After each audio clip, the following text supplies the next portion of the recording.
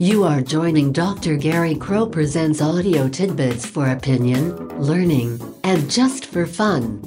Gary is a retired human services administrator, author, trainer, and speaker who is joined by the podcasting team to bring you perspectives, tips, and insights about people doing their best to do their best for others. The team mixes their tidbits with music from Kevin MacLeod and special segments just for fun. Please relax and enjoy.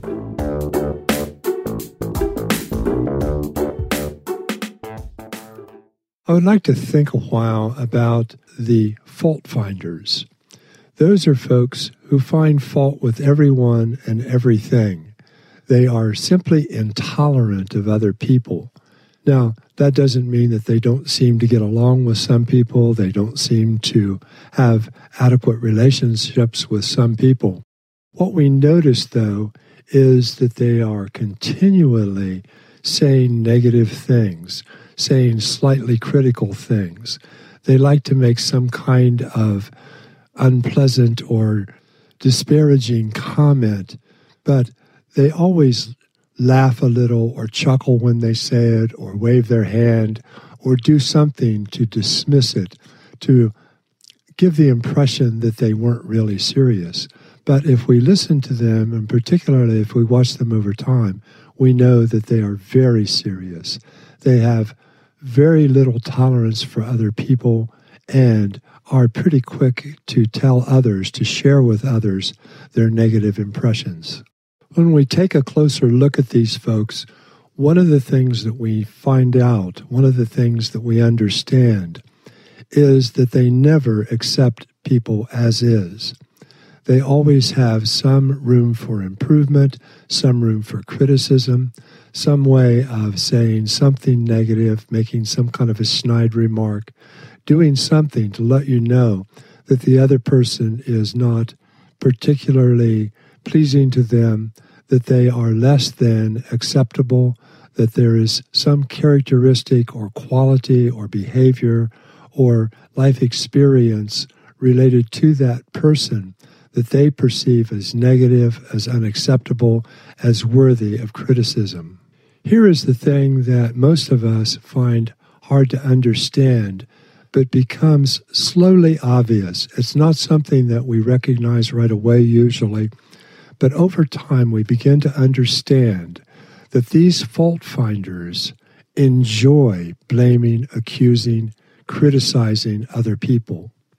That's how they assure their status or position with other folks. That's how they try to let us know that they are important in the know, that they have some information or perceptions that perhaps we haven't been smart enough or clever enough to notice.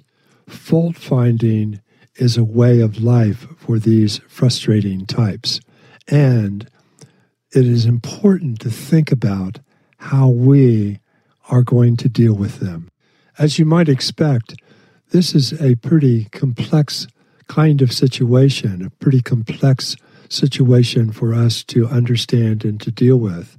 But there is a kind of a fundamental approach that I would like to suggest is at the essence of dealing with fault finders.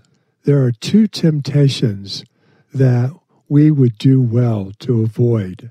The first temptation, of course, is to go along, to nod, to agree, to become interested in their criticism, in their blaming, in their accusing, in their fault-finding.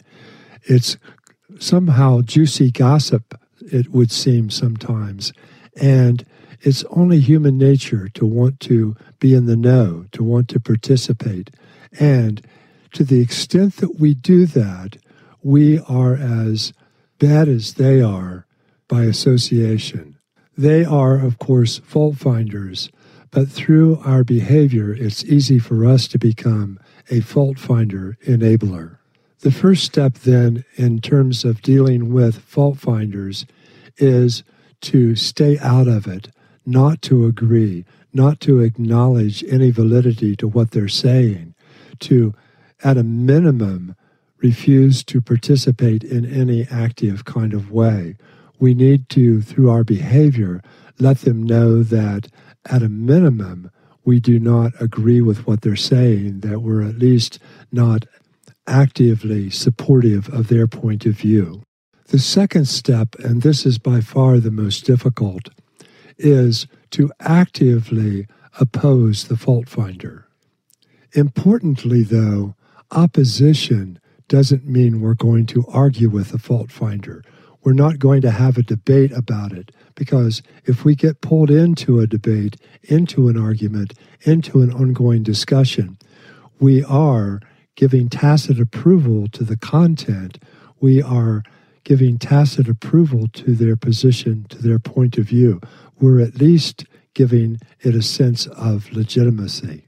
If what we want to do is to matter, what we want to do is to really make a difference, our approach is quite simple, although quite difficult.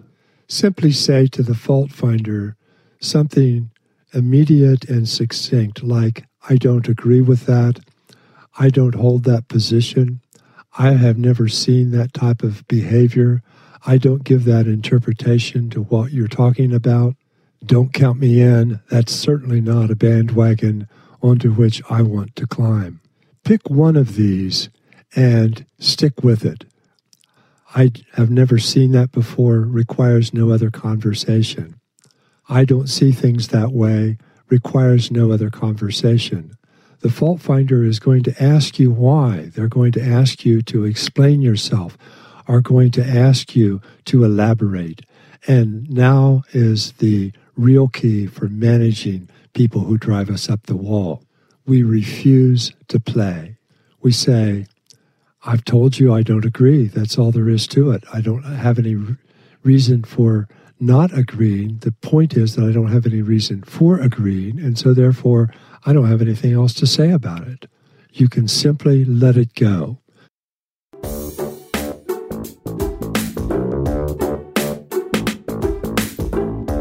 Thanks for joining us for Dr. Gary Crow Presents Audio Tidbits.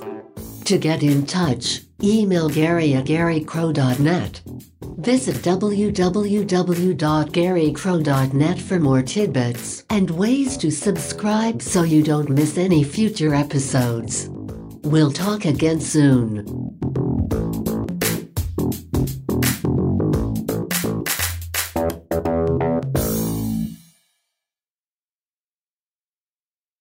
Music by Kevin MacLeod.